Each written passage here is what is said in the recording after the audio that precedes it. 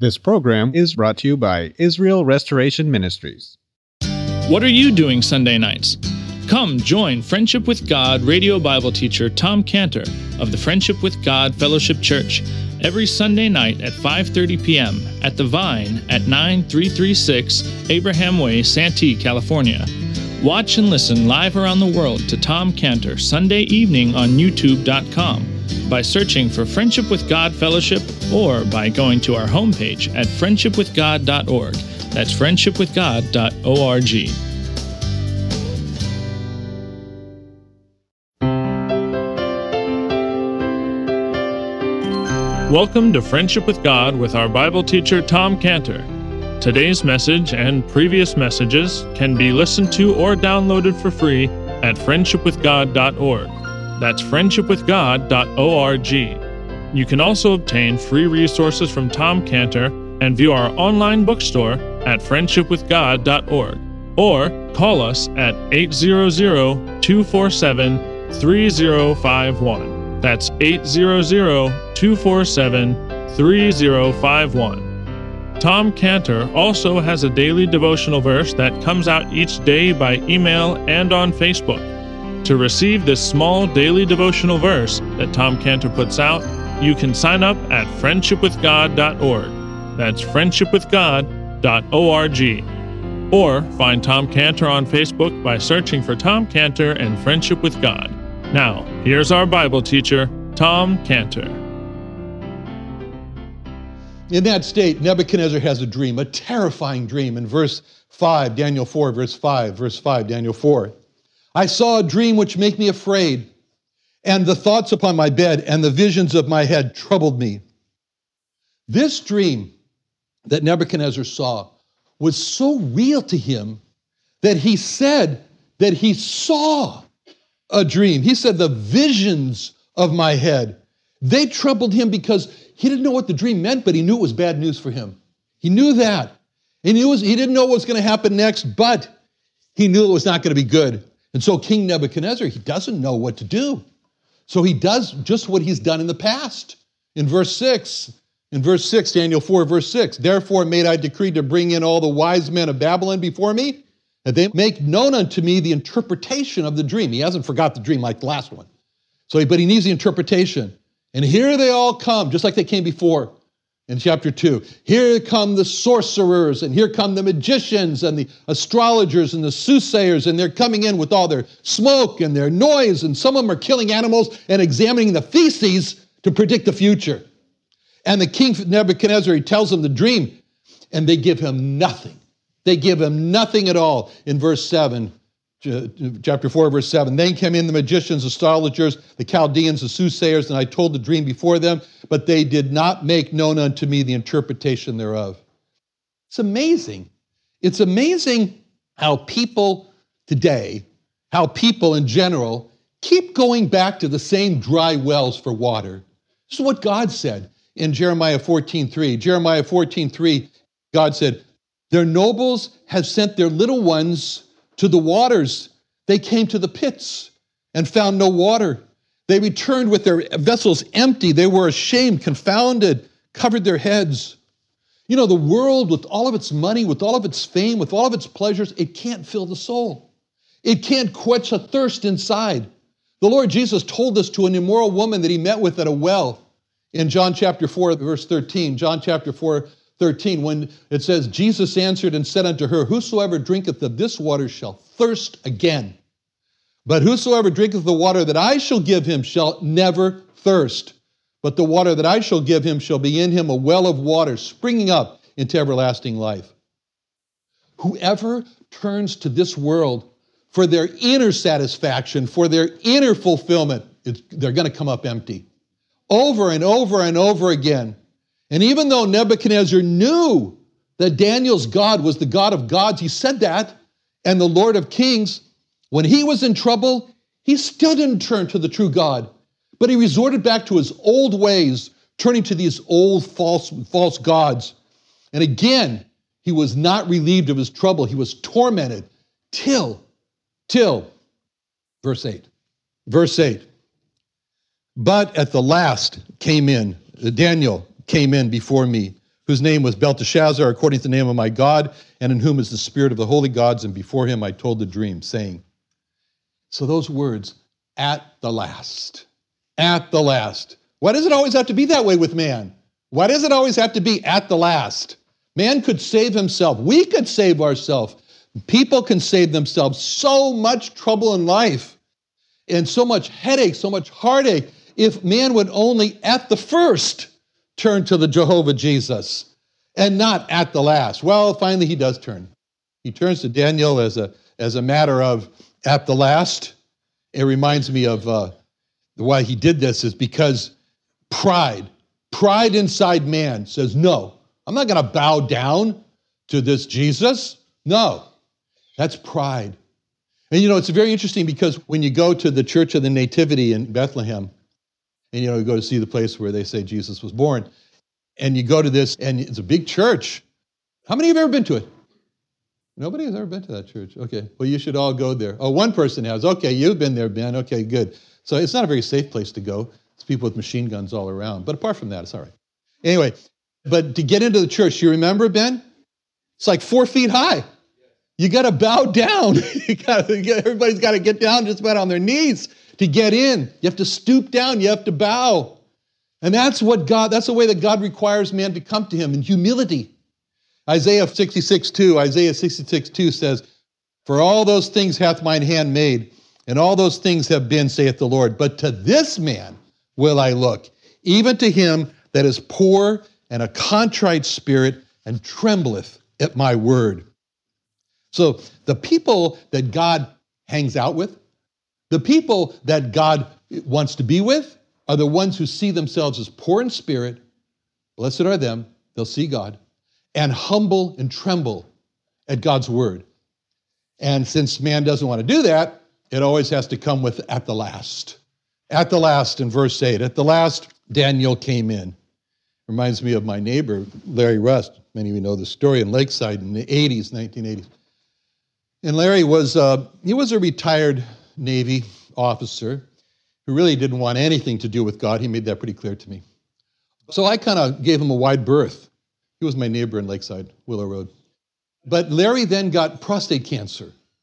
And I knew that, I really never had the chance, because Larry kind of always pushed me back, to ever tell Larry how to get saved.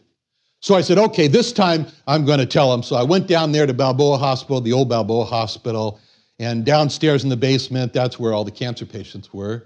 And I was carrying my big black Bible, and I just got into the doorway of Larry's room, and I said, Larry? And Larry saw me and my Bible, and he started to shout loud, no Bible, no God, no. It was making a scene, so I had to leave immediately. It was like, this is terrible. And I thought, okay, well, I'll just give him a little time to cool off, and then I'll go back, and I won't take my big black Bible. So I waited, and then I returned to Balboa Hospital, and I went to the room, and Larry wasn't there. So I went to the nurse, and I said, is Larry Rust here? And the nurse said to me, and who wants to know? It was very strange, This is really odd. I said, Tom? And the nurse said to me, oh, so you are Tom. This is even strange. She said, well, let me tell you something, Mr. Tom. Larry Rust died last night. And all through the night, he screamed at the top of his lungs, Tom, where's Tom? Bring Tom, bring Tom. Verse 8, but at the last, Daniel came in before me. Now, keep in mind that in verse 8, it's Nebuchadnezzar speaking. And he says in verse 8, but at the last Daniel came in before me, whose name was Belteshazzar, according to the name of my God, and in whom is the spirit of the holy gods, and before him I told the dream. So even though Nebuchadnezzar knows in his heart that Daniel's God is what we read at first in chapter 2, verse 7, of a truth it is, your God is a God of gods and a king, Lord of kings. Even though he knows this, even though he knows this from Daniel, he doesn't know it from Daniel, he knows it from the three friends, from Shadrach, Meshach, and Abednego in verse 26, chapter 3, 26. He says, Then Nebuchadnezzar came near to the mouth of the burning fiery furnace and spake and said, Shadrach, Meshach, Abednego, you servants of the Most High God, come forth. And they came forth. He knew that the true God was the Most High God. He was the God of gods. He was the Most High God. He knew all that, but that didn't make him saved. He knew it, but it didn't make him saved because he knew it, but he didn't make him a child of God. What would make Nebuchadnezzar a child of God is if he bent the knee, if he worshiped that Most High God, if he gave himself to that Jehovah Jesus. It's like people today. They know that Jesus is God. Many people know that Jesus Christ is God. They know that he's the only way to God, that he's the way, the truth, and the life. That doesn't make them saved. That doesn't make them saved. It's just head knowledge. It's not heart obedience and devotion. And this is what we see in Nebuchadnezzar. And this is why the Lord Jesus emphasized the importance when he began to preach. Repent, repent, turn around. And that's why Nebuchadnezzar says in verse 8, he says, here's Daniel, but he has the name Belteshazzar according to the name of my God. Why could Nebuchadnezzar, why didn't you just call him Daniel? That means God is my judge. That's got the name God in it, El, God. Why didn't he just call him that? Why didn't he just say, and then came in Daniel, who's named after El, the true God? Why didn't he say that? Why did he have to make this point that Daniel's name was after his idol Belteshazzar? Why did he have to say that Daniel was given the name of Belteshazzar? I mean, he had an opportunity.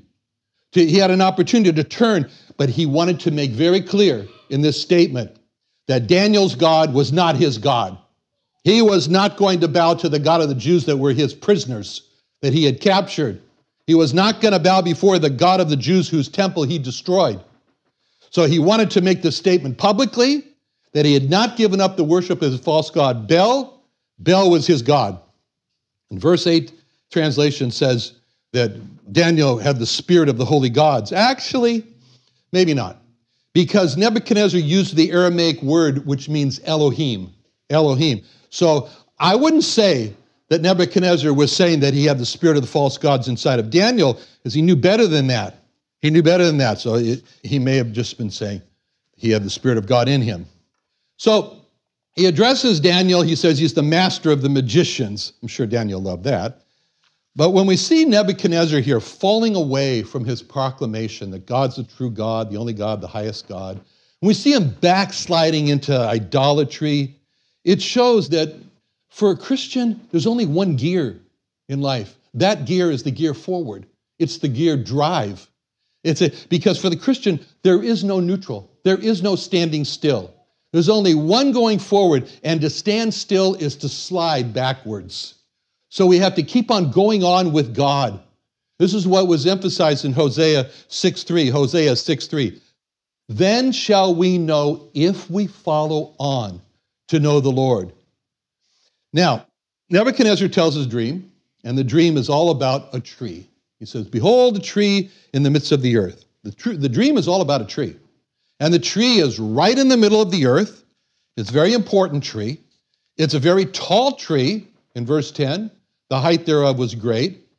The tree grew, it was strong, it was so tall, in verse 11, that it says the height thereof reached unto heaven, and the sight thereof to all the ends of the earth. So it's like the tree was wanting to reach right to God's throne, just like Satan wanting to overthrow God, just like the people of the Tower of Babel wanting to build their tower that reaches God's throne. This is the tree that was reaching unto heaven. And the tree was also seen from all the earth. It says the tree had a great reputation. And from verse 12, the whole earth ate from the fruit of the tree, and the tree gave a protection from the sun. And then there came the turn of events, the disturbing turn of events. This is what made him afraid. This is what made him so troubled, because the great change happened as a new person appears on the scene. And this person in verse 13 is called a watcher, and a holy one came down from heaven.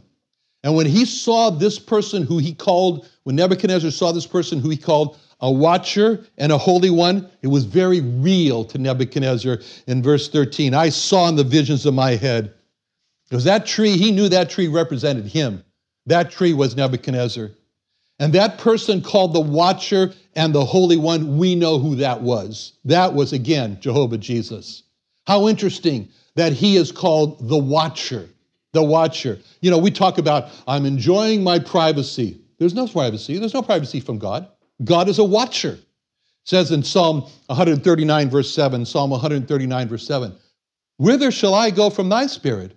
Whither shall I flee from thy presence? If I ascend into heaven, thou art there. If I make my bed in hell, behold, thou art there. If I take the wings of the morning and dwell in the uttermost parts of the sea, even there shall thy hand lead me, and thy right hand shall hold me. If I say, surely the darkness shall cover me, even the night shall be light about me. The darkness hideth not from thee, and the night shineth as the day. The darkness and the light are both alike to thee. What people view as a secret sin, it's an open scandal in heaven. Because God hears it all, God sees it all. And the shout goes out from the Watcher. The shout goes out in verse 14. He cried aloud and said thus, hew down the tree, cut off his branches, shake off his leaves, scatter his fruit. Let the beasts get away from under it, and the fowls from his branches. He knows the tree represents him. He knows that the shout for the tree to be cut down is bad news for him, that it was talking about him. And he knows this, and he's terrified. He's just terrified because the judgment is heard from the Lord. And the judgment is, leave the stump in verse 15. Leave the stump with the roots in the earth, even with a band of iron and brass in the tender grass. And let it be wet with the dew of heaven, and let his portion be with the beasts and the grass of the earth. Let his heart be changed from man's, and let a beast's heart be given him, till 7 times pass over him. So even though Nebuchadnezzar doesn't know exactly what the dream meant, he knew this was talking about his downfall. But he wanted to know, what does this mean? Let the heart of man be taken out and the heart of a beast. And it just, all you know is it didn't sound good. God has ways to humble men.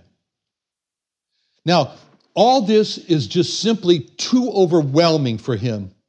But even though it's very overwhelming to him, he gains, he harvests, he collects 3 truths that he learns from it. And the first truth that he learns in verse 17 is the Most High ruleth in the kingdom of men. And this means that Nebuchadnezzar learned God has not turned his back on this world. The world has not gotten away from God. The world has not spun out of control. When it looks like the world is spinning out of control, it's not. As a matter of fact, when man thinks that he's deposed God and finally freed himself from God, God's response is he laughs. He laughs. He holds him in derision in Psalm 2, verse 4. Psalm 2, verse 4. He that sitteth in the heavens shall laugh. The Lord shall have them in derision. Then shall he speak unto them in his wrath and vex them in his sore displeasure. Yet have I set my king upon my holy hill in Zion. When man thinks that he has crucified the Lord Jesus out of existence, God laughs. And he says, no, I set my king upon my holy hill of Zion. That was the first thing that he learned. That God, the Most High God, rules in the kingdom of men. The second truth he learned is that he says, and he giveth it to whomsoever he will. That's what God does. He giveth the rulership among men to whomsoever he will. It's not Democrats, it's not Republicans that are going to determine who's going to be in office. It's the Lord. And just think of God ordaining powers, as it says in Romans 13:1. Romans 13:1 says, let every soul be subject unto the higher powers, for there's no power but of God. The powers that be are ordained of God. And the third truth that he's learned is, he setteth it over the basest of men. He setteth the kingdoms, he set the rulers, he setteth over it the basest, he calls the rulers the basest of men. Now, who might that be that he's referring to? Himself. This is nothing less than, as Jim just said, he's saying, I'm a dirty, rotten sinner, only Jim added stinking. I didn't ever say that part, you know. But okay, he's dirty, rotten, stinking. I guess rotten stinks. All right, so that's what he is. He's saying he's a dirty, rotten, stinking sinner. That's what Nebuchadnezzar is saying here. The basest of men. And this confession of Nebuchadnezzar is absolutely essential for a person to be saved. I remember one time speaking with an older saint over there, but 30 years ago. And we were over there at the kitchen, and she was telling me about her relative, says, that was not saved. And then she was explaining to me that he's a good person. And so I said, oh, he's the good, dirty, rotten sinner. Okay, but it's a searching, but this is absolutely essential for a person to be saved. Because there's a question that the Lord Jesus asks. And the question, he's just asking it to a man, but really it's a question which he really poses to everybody. In Luke 18:41, this man was calling out to him. In Luke 18:41, he says, what wilt thou that I shall do? Well, the man was blind. It seemed obvious, but he said, what do you want me to do? And now Nebuchadnezzar turns to Daniel for the exact interpretation of the dream. And he says in verse 18, this dream, I, King Nebuchadnezzar, have seen. Now thou, O Belteshazzar, declare the interpretation thereof, for as much as all the wise men of my kingdom are not able to make known unto me the interpretation. But thou art able, for the spirit of the holy gods, I think it's the spirit of Elohim, is in thee. And now comes Daniel's response, which is in verse 19. And Daniel's response is, as the king reported, then Daniel, whose name was Belteshazzar, was astonished for 1 hour, and his thoughts troubled him. The king spake and said, Belteshazzar, let not the dream or the interpretation thereof trouble thee. Belteshazzar answered and said, my lord, the dream be to them that hate thee, and the interpretation thereof to thine enemies. The Hebrew word here used for astonished or astonished, is shamem. And the word shamem means to be desolate. When a person, it refers to like a person when he sees something, he's so devastated by it that his face turns white and he's in shock. He's pale from the shock. And this is the same word, shamem, that's used on the people who saw the face of the Lord Jesus Christ. When the whip and the iron and the pieces of bone slashed across his face, tearing the flesh from his face. And it says that those who saw his face were shamem in Isaiah 52:14. As many as were shamem, or astonished at thee, his visage was so marred, more than any man, and his face more than the sons of men. And what Daniel saw, what was going to happen to his friend Nebuchadnezzar, it so stunned him, it so shocked him that it turned him white for an hour. For an hour, he's speechless, and he's just there devastated. It reminds me of the time when I'd just been diagnosed with cancer, with non-Hodgkin's lymphoma back in 2010. And I called my friend, you all know him, Mike Johnson. And I called Mike up at San Mateo.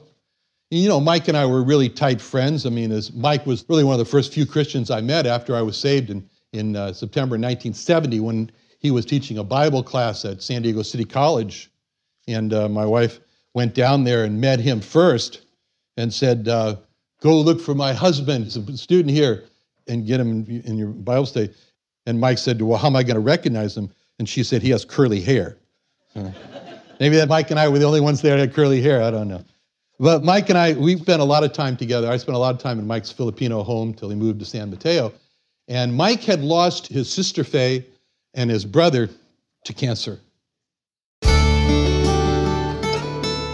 Another wonderful day studying the Bible with our Bible teacher Tom Cantor here on Friendship with God. Don't forget that today's message and previous messages can be listened to and downloaded for free at friendshipwithgod.org. That's friendshipwithgod.org.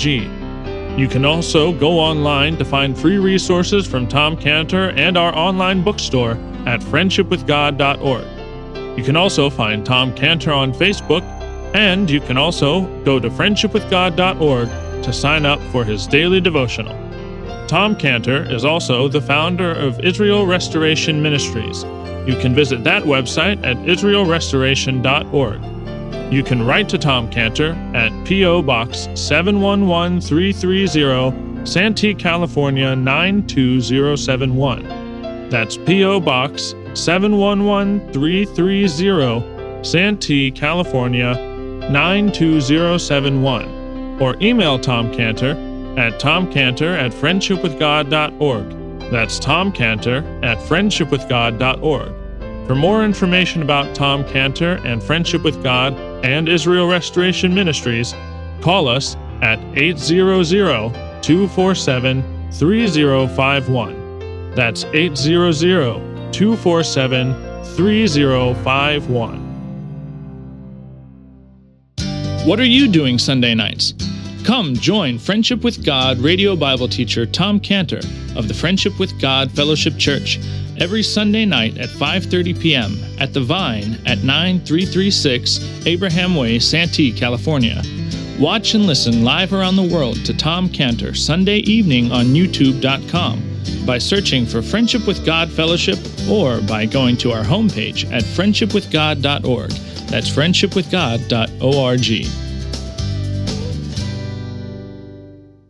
This program is brought to you by Israel Restoration Ministries.